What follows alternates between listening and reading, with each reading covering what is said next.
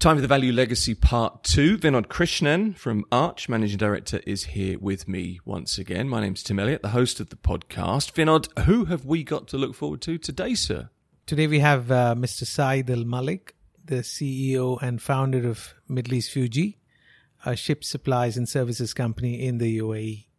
What attracted us to the Al Malik story is the power of social capital, one of the four components of spiritual capital that we talk about. That most of the ship supplies companies are family business owned is significant. That they coordinate with each other to grow their network is remarkable.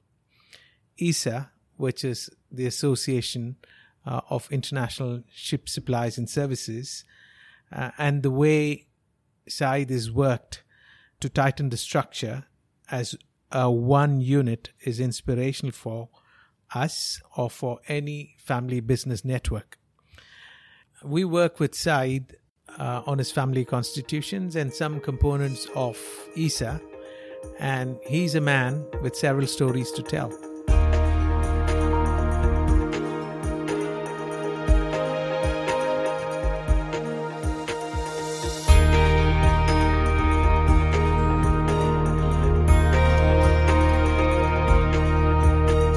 Welcome to the Value Legacy. Now, our guest today earned a bachelor's degree in business administration in 1988. He began his career in banking, rising through various managerial roles. However, while he was with Citibank in Singapore, he realized the potential for opportunity in the marine industry. Now, at that time, there were no UAE citizens involved in shipping-related businesses in the Emirates. And he saw it as an opportunity to set up on his own. And so in 1993, he set up ME Ship Stores as a sole proprietorship. Just 6 years later, in 1999, he founded the UAE chapter of the London-based the International Suppliers Association, ISA, along with DP World. Today, he's the founding president of UNSA, which is the UAE National Ship Suppliers Association. He's also the first ever UAE national, in fact, Arab national, to be elected chairman of the International Ship Suppliers and Services Association. That's also known as ISA. Saeed Al Malik, thank you for joining us on The Value Legacy. Thank you. Thank you very much. Looking forward to. I want to start off in the now, rather than at the beginning, if you'll indulge me for a second. We'll come to the history, your story of building the family business in a moment. But you were elected chairman of ISA, the International Ship Suppliers and Services Association, in December 2017. And as I've mentioned, the first Arab national to hold the post. I wonder if you can talk me through what that's meant for you, for the UAE, for the association's members, but also for ISA as well. Well, it all started back in 1994, 95, if I remember correctly, when I established this company of Middle East Ship Stores. I heard about a gathering for ship suppliers and service providers worldwide once in a year. So I planned a visit to participate in that event. Surprisingly, that event happened in Athens, I remember correctly, in 1994 or 95. And I also had a few friends who were actually in the same line of business from Singapore that wanted to also visit the same event. So we visited that event and we saw many participants, more than 100 ship suppliers and service providers in the world, gathering together, celebrating in one way, but at the same time there were small exhibition and small conferences to discuss about the challenges and the benefits of the ship supply and service industry. I liked it. I saw a lot of positiveness in that. I saw a lot of benefits because the supply and service industry requires you to have or be well connected worldwide. Ships travel around the world. They change ports and countries from time to time. So that basically helped me to establish my worldwide network. And I started basically appointing agents and representatives. Ship suppliers were basically appointing each other as representatives to each other worldwide. And then I realized that ESA will definitely have a future. The Ship Supplier and Services Association, the International Ship Suppliers and Services Association, was founded in The Hague in Holland in 1955, had a lot of potential of growing as a strong international associations since they were basically established and registered as an NGO status, non-governmental organization, in the United Nations, in the trade section of the United Nations, which is the IMO, the International Maritime Organizations. So it had the value and it had the strength of as a strong association by itself. Plus, there was another international association which we were a member of, which is the World Customs Organization, the WCO. So ESA had seats in these positions because they were the NGO of protecting the interest of the ship suppliers and service associations worldwide.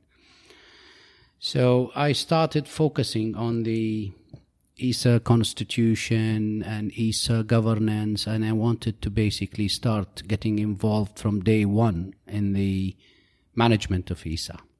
So I had my own dreams, I had my own intentions, and started establishing relationship with all the board members, and built my relationship through the number of years, understood ESA very well.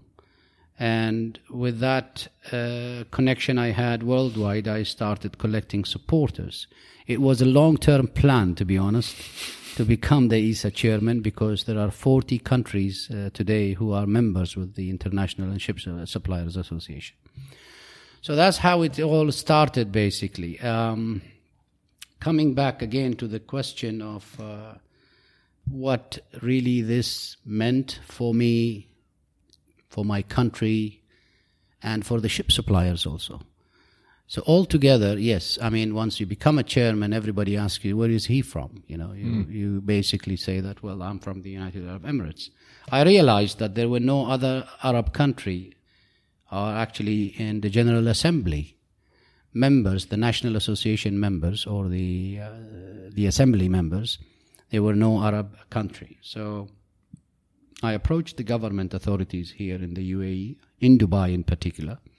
They were very happy to support me, and they did. And I established the UAE National Ship Suppliers Association in 1999. And we had at that moment 18 members, company members. And they were very happy. And the government was very supportive because they wanted to hear the voice of the ship suppliers and service providers in the country. They supported us, we established it, we legalized it, and we made a proper General Assembly elections. Board members were elected, and I was at then, 1999, elected as the president and the founder of the UAE National Ship Suppliers Association. So that's how it all started. ESA is not just an association. ESA is like a family of ship suppliers worldwide. We try to help each other out. We basically not only support each other by soliciting business for each other, but we also try and help each other if we are facing any problems, whether it is legal or operational, logistic problems and challenges. So it's really, it feels like being in a family. ESA, as an international association, has also came up since the 1999 or 98 onwards. We came up with products and benefits to the members that basically helped all members worldwide, such as the ESA Ship Stores Catalog. 2 catalogs we have established. We have created a legal entity inside ESA with a lawyer that provides consultancy of legal services to all members at a very low rate, because the lawyers who are with ESA, we have two, and they are both registered as ESA members, because not only the ship suppliers can be members of ESA, but also the service providers for the industry. Let me pick up on something you said there. You talked about your building of international connections, the dreams that you had, and your vision was very clear, the direction that you wanted to go in. But you also said, I liked it. And this was something that clearly you really wanted to do. I can see the smile on your face now. This was something that really grabbed you, wasn't it? Well, I like challenges. Being a sports person since the childhood, I've played football, tennis. I played even football. I reached the level of a professional footballer for a few years until I got injured. So I love challenges. I found that the service provider or ship supplier business was a very challenging sector of business. You need to have lots of human factor in it, plus the technology. So it had to be the two combination. You have to have it both perfectly, otherwise it will never work. Right.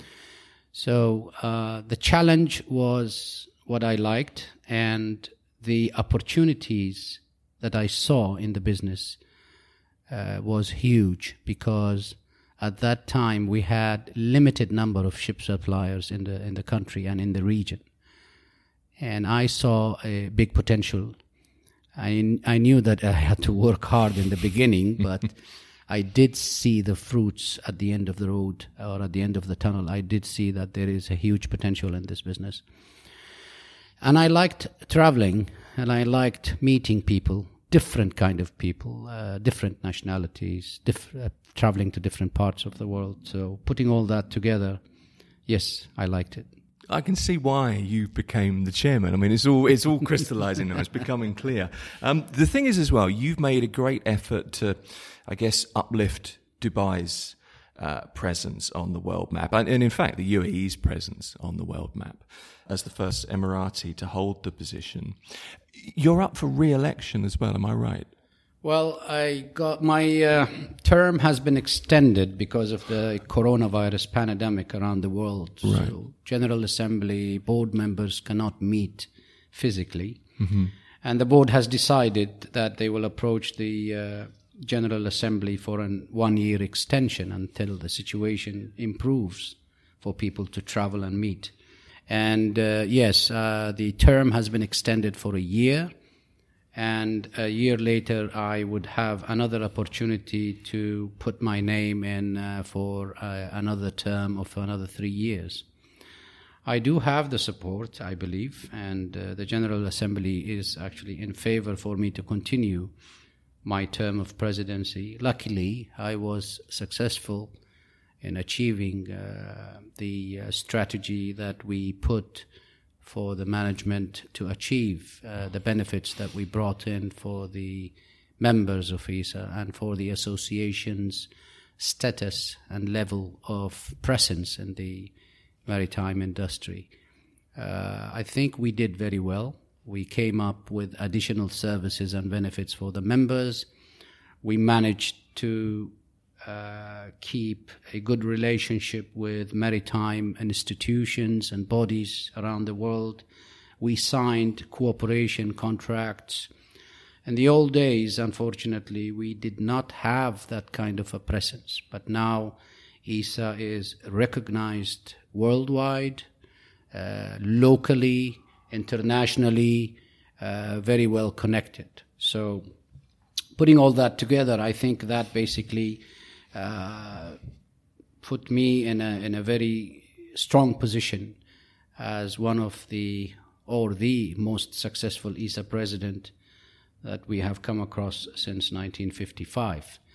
Not because of me, but because of the achievements we have arrived at, the achievements and the benefits that we managed to bring in for the members all that together basically gave me a lot of credibility. And I must thank my board members also, because me alone would not be able to achieve all the objectives that we set for the association. Thanks for my secretarial office in London. They also did a great job in the past 3 years of my presidency. There is more to be done, of course, and we are coming to that soon too. East is very much, correct me if I'm wrong here, but my feeling is it's very much a family business mentality. Is that a reasonable way to state it? Yes, you can say that. I think it's fair to say that, because 90% of the ship suppliers worldwide, they are family-based companies, and most of them would like to maintain it that way. So, yes, that is correct, actually. Let me ask you about your business. Let's go back to the beginnings, the history. Let's trace the history of your journey, for want of a better word, in business. Yeah. Where did it all begin for you? Well, it began in the bank, actually. Being a credit manager in a bank, I had the opportunity to see all the balance sheets and income statements of different sectors of business. I was thinking of, my dad was a businessman since he was a young man. So why not I be a businessman? I didn't want to be an employee for the rest of my life, to be honest.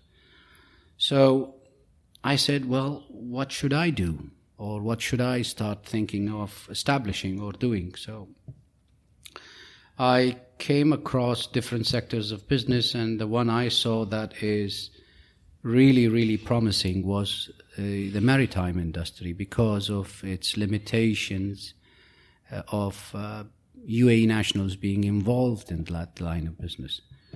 So I said, why not me? Why not establish something in the ship supply and service industry that is a proper 100% UAE national, and let me see how that goes. And to be honest, I looked at it financially, because a ship supplier is a middleman too. It doesn't require you to have a huge capital to start that business. So it suited my financial capability at that time. I didn't want to have any of my father's financial support. I wanted to do everything by my own, from zero. I saved about 300,000-400,000 dirhams. I lost them all in the first year. And I was criticized by some family members. Right. And I was scratching my head, and I said, how can I now restart again, second year and third year? I lost money again in the second year. I borrowed about 100,000. That's it. And I tried to basically help myself and manage the cash flow of the company in such a way. Being a banker, I managed to do it to sustain the business for another year, even though we had a small loss on the second year. The third year, things changed. I traveled more to the GCC countries, and I got support from the Arab ship owners, mainly. And with some business I got from Far East. So that I managed then to make a profit on the third year. The first 2 years were really, really tough for me. I had a few checks bounced in the market, so it was tough. But they cooperated with us. We paid them, of course. A third year after that, things went fine, I think. After. Was there ever a point in those first 2 years where you thought, because you were getting criticism from the family, you'd had to borrow more money, you'd lost some money, was there ever a point you thought, was this the right decision? Did you ever, how did you question yourself? I was confident of my decision. I was not regretting what I did. And I said, there is opportunity. Right. And I just was not lucky to get enough number of sales. And as a new business, especially in this business, it's not easy to get customers, because ship owners would like to or would want to deal with the people who have already dealt with and they trust, because the ship stores and the ship spares, when you deliver them to a ship, the ship owner needs to trust you, needs to know you very well, needs to make sure that you have enough infrastructure to be able to deliver the service or the product that they need. I didn't have the infrastructure then. People were coming to visit my office and they were seeing a small office in Al Garhood branch. Where is your warehouse? I used to show them my dad's warehouse. And they were saying, well, I don't see any spare parts here. I said, well, I'm not a spare parts, but I could basically manage to get you spare parts if you need one, but I'm a caterer. And they did know, I think. They realized it, and they did know that I have limitations in infrastructure. But managed to convince them. I used to deliver the stores myself in the middle of the summer. In July, it was like 45 degrees, and the humidity in Dubai Dry Dock was 110%. So I visited one, and I delivered a few stores and a refrigerator. The captain started shouting at me. Your refrigerator is not working, because I basically supplied the wrong voltage on ships. You have wrong voltage. He said, well, I had limited experience then. I didn't know about it. Right. Well, I said, well, sir, I'll change it for you within an hour. I heard the screaming, and I heard the... well, I got insulted, to be honest. Yeah. But I learned a lesson. Went back immediately, returned the refrigerator, and delivered the right one before 1 o'clock as I promised, and he liked it. And I never lost that captain again.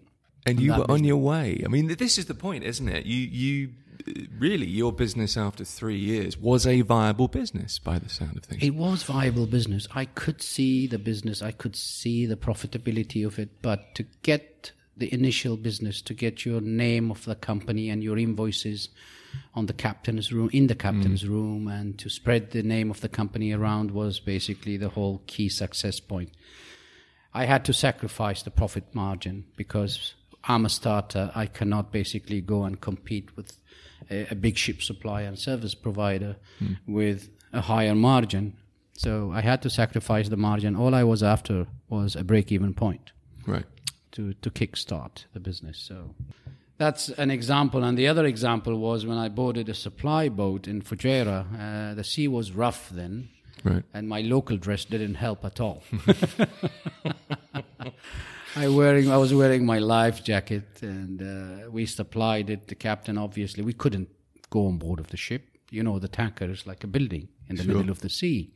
So we had to put everything in a plastic bag, the invoices and everything. Well, the stores get delivered by a crane, but the invoices and the supply was supposed to be made in cash. Right. I mean, the payment was supposed to be made in cash after. So we send the invoices up. So we received the cash, but the amount was about 20% less.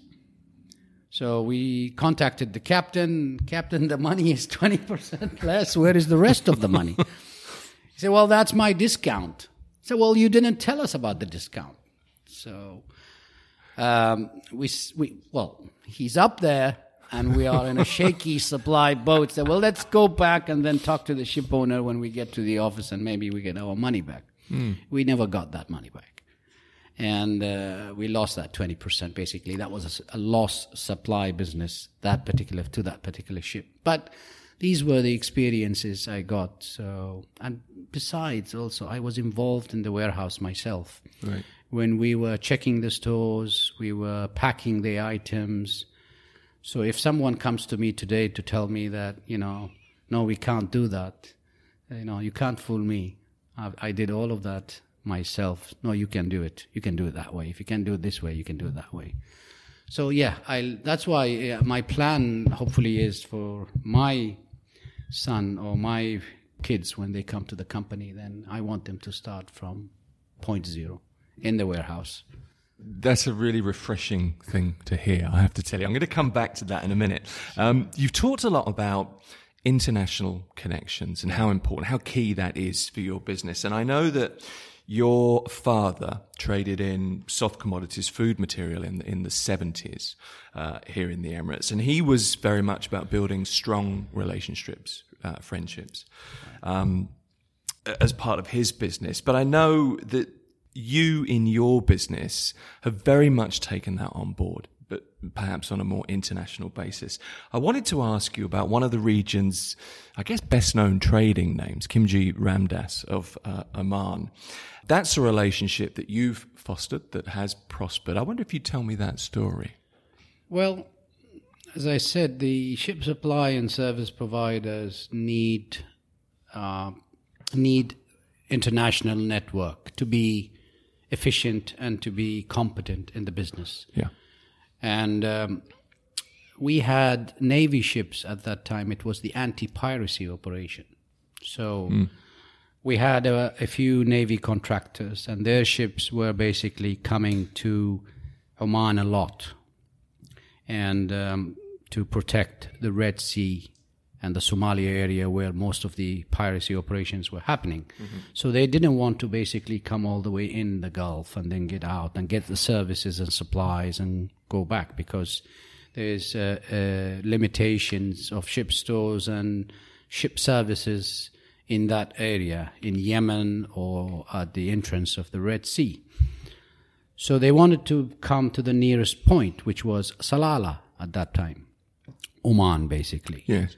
So we were using our agents, and we get to know them, and we were using two agents. We were using Kanu Services, who are well established in the Gulf, and we were using Khimji Ramdas Shipping. And there was a gentleman there who was the CEO by the name of Mr. Jose. Jose and I had a very good relationship. We understood each other very well. So Jose and I did about 2 years operation together, and we liked each other. We saw that we could basically enhance our businesses in other areas in Oman, not only basically for the Navy ships. So why don't we start the ship stores and supply business in Oman? We do a joint venture. And yes, that idea I liked, because teamwork is always beneficial if it's structured very well. And the Khimji Ramdas family is a well-known family. They are well established in Oman, and I saw them as a very potential partner for me. And so we started talking to each other, and we saw a lot of other potential area of business that we are doing. In addition to that ship supply was the other areas, the marine engineering, of course, and the logistics and the trading. So putting all that together, I said, yes, we could shake hands and we could probably do a joint venture. And surprisingly, after the third year, digging into my dad's old office in the old souk, I found one of his trading books, credit. There's a credit book that they used to do handwriting. And I saw the name of Khimji Ramdas going back to the early 70s and late 1960s. And I said, oh my God, my dad had business with Khimji Ramdas, and now I'm doing a partnership with them? It's amazing. So I took a photocopy of that. I sent it to Anil and Nailish, the sons of the big Khimji father, and to Nailish's father, Kanak Khimji. They were amazed. Actually, They were surprised. I said, really? Destiny comes back, as they say. The history brings itself I was going to back. say, it was meant to be, maybe. Probably. I don't know. But I spoke to my dad's secretary. He's still here. He's old. He's still here. And he told me that we had an excellent relationship. We never had any problem in delivering anything to Oman or getting something from Oman from them. So they used to do trade in and out in between each other, and then there was a book of outstandings and settlements in between each other. So we had a perfect relationship, he says, and they were very, very, very kind, and they used to, your dad, when he used to visit Oman, he used to go and see the father of Kanak in those days. So that's how it all started, basically. That's an example of, I guess, a regional relationship, a perfect regional relationship, hopefully. Let's look at a more international relationship that you have prospered with.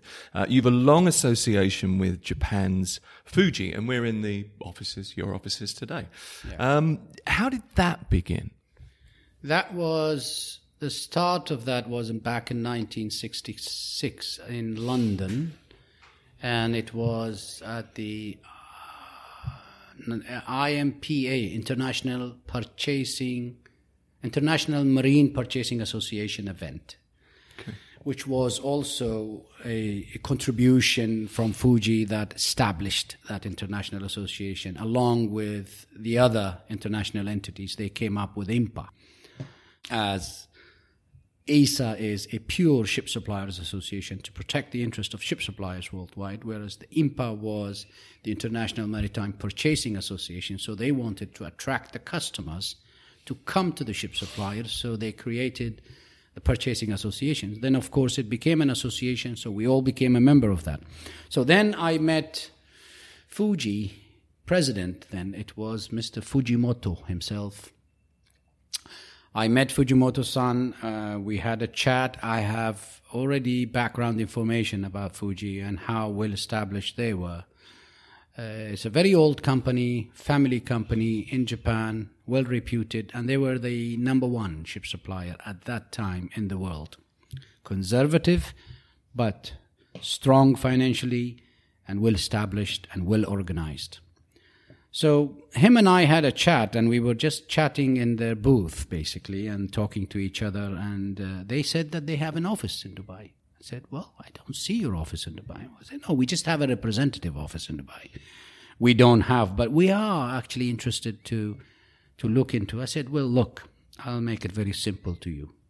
I need you, you need me. He said, where are you from? He thought I was Indian, because most of the ship suppliers at that time from here were all Indians and Pakistanis and, from the Indian subcontinent, basically. Mm-hmm. I said, I'm a UAE national. He said, are you? He said, well, I never thought that Arabs come and travel and do business. I said, no, that's not true. Then he realized my accent. I had a bit of an American accent because I came from States then, and I had more stronger American accent. Now mine is basically mixed, a British and American. I do this sometimes and I do that sometimes. But anyhow, I was thinking of, Saeed, do you want to grow in 20 years or do you want to grow strong 10 years or 5 years? Then I needed an international network. Fuji already had it. Yeah. They were in Singapore, they were in Rotterdam, they were in London. They were in Singapore, London, Hong Kong. So all major maritime ports were actually with Fuji. So I said, why don't we try each other out, and you use me. And he was interested with a UAE national, pure UAE national, 100% ship supplier, because he wanted long-term relationship. He didn't want a short-term relationship. So we agreed that we will test each other out, and then we started an in-conjunction agreement or in-cooperation agreement to test each other out. And we did that in 1998. We started doing business, and the benefits started to come in. Fuji transferred some of their business, well-known customers to us. Me, with my local contacts and the Arab contacts, I managed to bring some business to them. So it was fruitful already from the second year. And we all realized that we needed to grow. And I had my new warehouses in Al Ghos. The government was so kind then, because the rulers here are very supportive for the UAE nationals to start any business. So I got a leased land here in Al Ghos industrial area. I had a contracting company which was just newly established with a Canadian partner. I built my warehouses, and I built my small office then with whatever money I saved. I took a loan from the bank. I mortgaged my car. And when Fujimoto-san came in 1998 to sign the contract, the warehouse was ready, but it was empty. So when he walked with me and we signed the contract, we walked to the warehouse. And we opened the door and said, what's inside? So we opened the warehouse. It was all empty inside. He said, nothing. I said, what do you want? I said, well, I want to build the stock with you. We don't have the background. We don't have the data. So I don't want to buy it. And he liked it when I told him that. I said, that's a smart move. He said, well, give me all the data you have. What are the fast-moving items for the ships? And then whatever money we have, we will start importing and increase our profit margin. He liked it, and I remember we went for dinner that night, and I had my brother-in-law with me, Khalid Bakhar. I would never forget him. He passed away, unfortunately. And he was very supportive, at least spiritually. And since then, I think the relationship with Fuji basically started to enhance. I liked what we did because we did that 2-year trial period, and then we did a very straightforward, simple joint venture agreement. And both of us basically have high values for the word of honor, as they say. We trust each other very well. We see a lot of opportunities with Fiji. We did a lot of business together, and I think we can still develop it further because there is a lot more potential here in the Middle East. Japan is a matured country. The Middle East is a growing area, developing area, and they knew that. They knew that for sure, and they knew that this area would be the most successful Fuji subsidiary, and it showed. It showed last year. Middle East Fuji became the most successful, achieving numbers in Fuji Group. They knew that, but they needed, as you've indicated, a partner with honor. That's very important, I guess, in a Japanese mentality. Exactly. The whole thing was he asked me the same question 3 times. Until I was forced. I had my passport in my suitcase, in my inside of my jacket. I pulled it out and I showed it. Well, I am a UAE national. He asked me the same question 3 times, and I think it was part of his strategy. Fujimoto-san, after he took over from Koike-san, as the ex-president and chairman, when he took over, he had his managerial strategy objectives to create a worldwide network. And he couldn't find a potential partner in this region to complete the Fuji worldwide network. So this area was very important because 75% of the world tankers and gases actually get loaded here, get discharged, not discharged, but gets loaded here. And they're owned by the countries that are in this area. So they were smart. They knew what they were doing, of course. And I think they picked the right partner. And I think we are both happy with each other now, and we are both planning to continue as long as we can. What have you learned from, I guess there must have been a great deal to learn from that very conservative Japanese style of doing business? I actually liked it. My dad was a very aggressive businessman, and he lost a lot of money.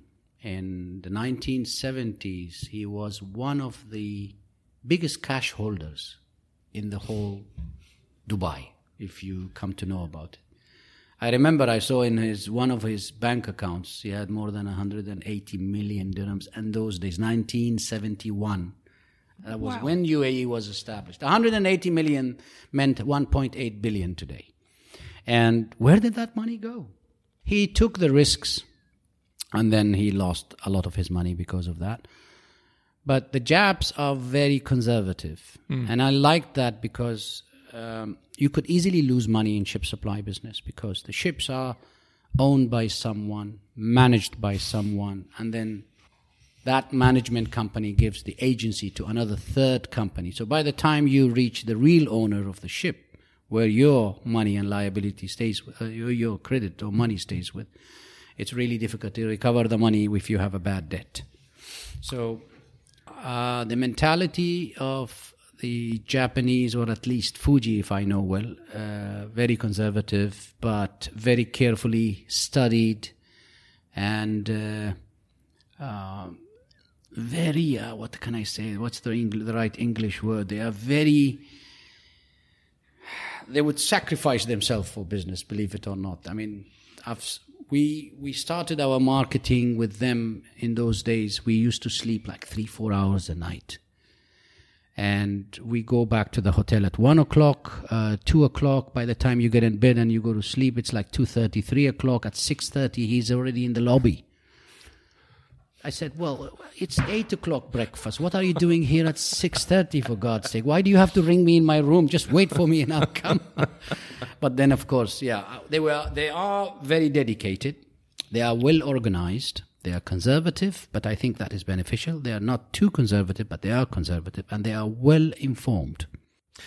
Saeed, let's go back to yourself just for a moment. We've talked at great length about the business, your relationships, but I'm wondering if you can talk me through your philosophy for the business, the principles you live by, because it's very clear, listening to you, that you had a laser focus and you knew exactly the direction that you wanted to go in, which not that many people have. But I'm wondering where that comes from, where those principles come from, and really where that philosophy germinated from. That's a very difficult question. It is. It's putting you on the spot. I apologize. I really don't know, but I think it's just a personality. I had a clear vision. I had a clear vision in my mind of what exactly I want to do, and to be able to do the next step or the next task. We had to get the first one first done or perfect. So it was a roadmap actually for me. Okay. It was a strategy, it was a vision, but at the same time it was a roadmap. I need to reach point A first to be able to reach point B, and then to be able to reach point C, and then D, and then E. So the plan was there. I would probably say the focus comes mainly because I was an athlete since I was a child. I had to basically follow a ball. You know, a ball is very small, by the way. in a football ground or a stadium, you need to follow a ball. So I need to be focused all the time. So I was focused since my young ages when I was playing football in Al Ahly club. I liked reading books. In a way, I mean, not too many, but at night before I go to bed in my young ages, I used to love read historical books,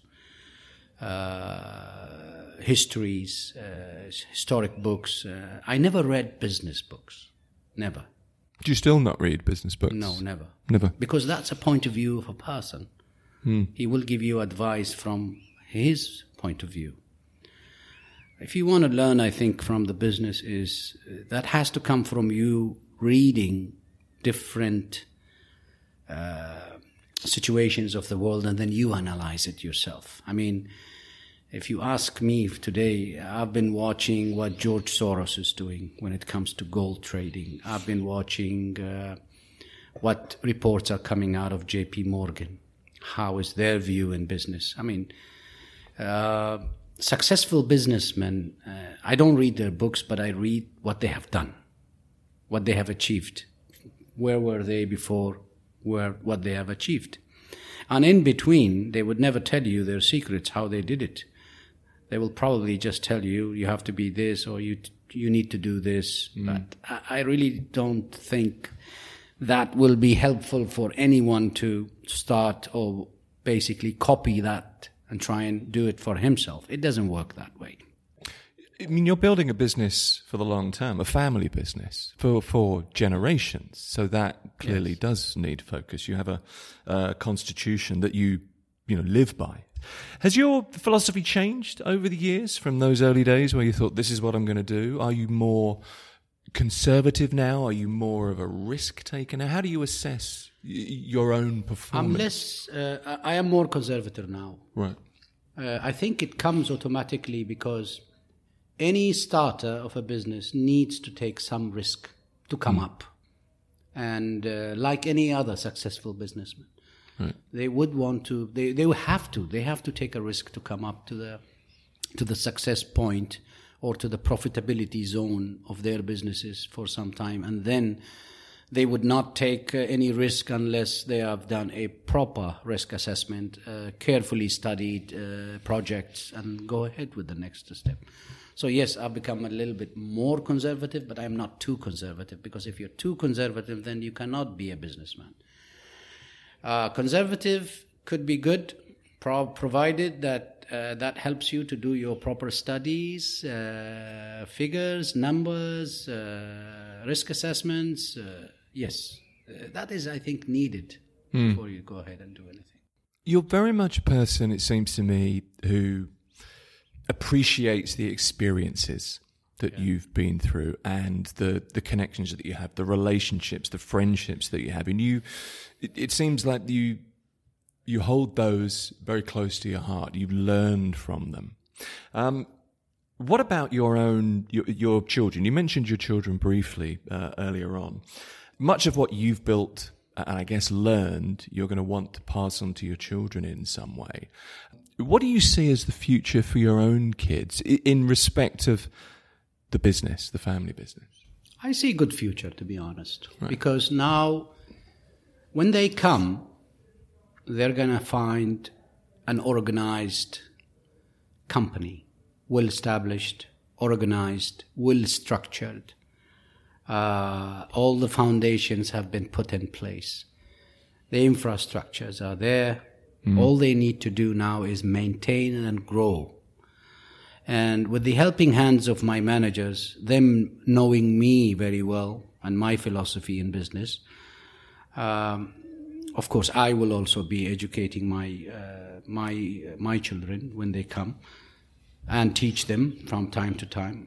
I would not be teaching them basically the operation of business, the day-to-day operations of business, but I'll be teaching them the other stuff, the more valued stuff, how to read people's attitudes, minds, how to handle customers, how to approach a person, when to talk and when not to talk. That's a lesson to learn. That's absolutely a lesson, because they are all in a rush to give you an answer. They are all in a rush to speak. You don't want them that. You want them to digest the conversation, understand why you have come here in the first place. Those are the things that I want to teach my kids. My part of the philosophy, my skills, personal skills, these are the things I want to teach them. The operational matters, they can be taught by the managers in the office, in the warehouse, in the logistic departments, by traveling, meeting people. But people actually look at you and they value you when you start speaking. That's when a person understands the other person very well. So those are the values I want to teach my daughter and my 4 sons, hopefully in the near future. Are they interested in the family business? Yes, they are. At least Muhammad is very interested. He might join, I think, in the next 6 months, 4 months' time. He's working in a bank now. Muhammad has already worked in Emirates Logistics airline department, logistic department, in the warehousing facilities, which is a good place for him to be, to understand our business. And now he's in a bank like his father. So I put him in a bank. I wanted him to be where the money is. And I think he's learning there. And when he comes here, I think he will understand more the business, more detailed, if I know. My daughter is also interested, but she doesn't want to come now. She wants to come later. I don't mind. I said, whenever you want, even if you want to do a part-time job, you're most welcome. The others, they need to grow first, and then they will decide. So, yeah, they do want to. But they all have to start at the beginning, They all have to. Muhammad has already been in the company 3 times. He has done summer. When he was in the college here, in the American University, he was coming in the summer for 2-3 months. And he was in the warehousing facilities. He's done the invoicing. He's done the groundwork already. But probably now he will be with the line managers, going out and coming back, visiting customers. With him being a UAE national, I think that gives a little bit of a value, that not just because he represents his father, but he is also representing a UAE national business, especially for our clients like governmental subsidiaries, Dubai Municipality, DEWA, ADNOC, SIWA. They are all customers of Middle East Fuji. So when a local speaks to another local, I think that basically brings the chemistry between the two. So that's important, I think. I think it is, yes, for a sector of our business, plant machinery, industrial solution. Most of our customers are based locally, so Mohammed is going to probably have a good opportunity with a very successful manager we have here, who is in charge of the industrial solutions.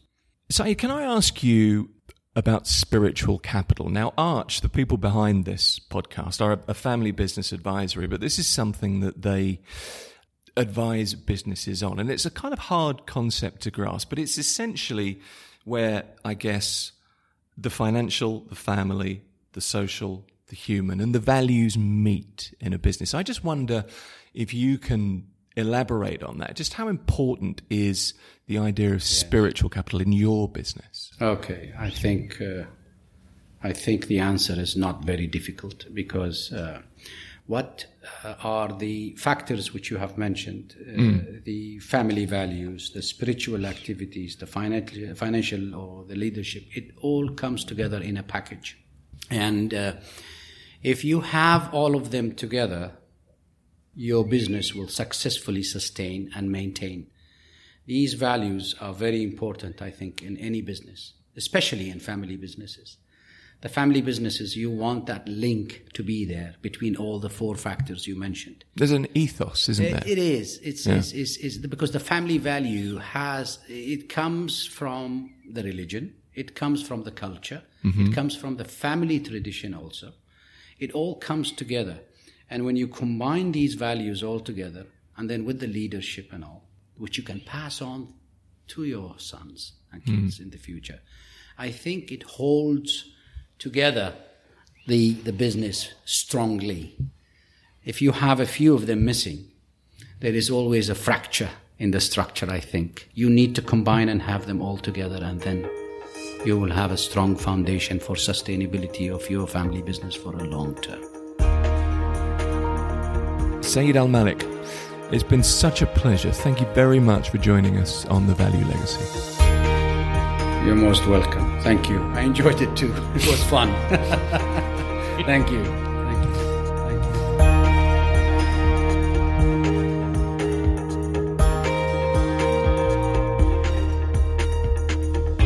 Saeed Al-Malik on episode 2 of The Value Legacy. Vinod, what really stood out for you when you listen back? What was fascinating for me was when Saeed mentions about his father's wealth in the early 70s at 180 million dirhams. Took your breath away. It did. And as he said, in today's value, it should be 1.8 billion dirhams. He then goes on about his father being aggressive in business. So from our practice, we define entrepreneurship and inheritance in 2 words. Entrepreneurship is about wealth creation. Yep. Inheritance is about wealth preservation. We found that most entrepreneurs take on risks for their capital growth. And as the company stabilizes, they need to be a bit more conservative and not risk everything that they've built. But in this case, as Saeed mentions, his father must have taken one too many risks at that point to have lost some of his wealth. But that is rubbed off on Saeed, who is an heir to his father's legacy. So he was conservative all through as a wealth creator, although he was entrepreneurial and a wealth creator. And he saw the same features in the Japanese family business that came and partnered with him. In fact, he keeps saying that. He said the Japanese told him to be very careful and not rush into decision making. So I think those are the 2 key takeaways for me from this conversation. It was really interesting that he was so focused, I thought, as well. He was a man that knew from a relatively young age, kind of mid-late 20s, that this is what he wanted to do. That's what I got from it. As you've heard, he's a very, very focused person, and he believes in achieving his goals from the moment he thinks about setting that goal for Hey, himself. he wants them done over the weekend. He's one of those guys. So he's a very impressive man, and I think he would be a good role model for a number of Emirati businessmen and probably across the globe. Saeed Al-Malik, our guest on episode 2 of The Value Legacy. Episode 3 is out soon wherever you find and listen to your podcasts.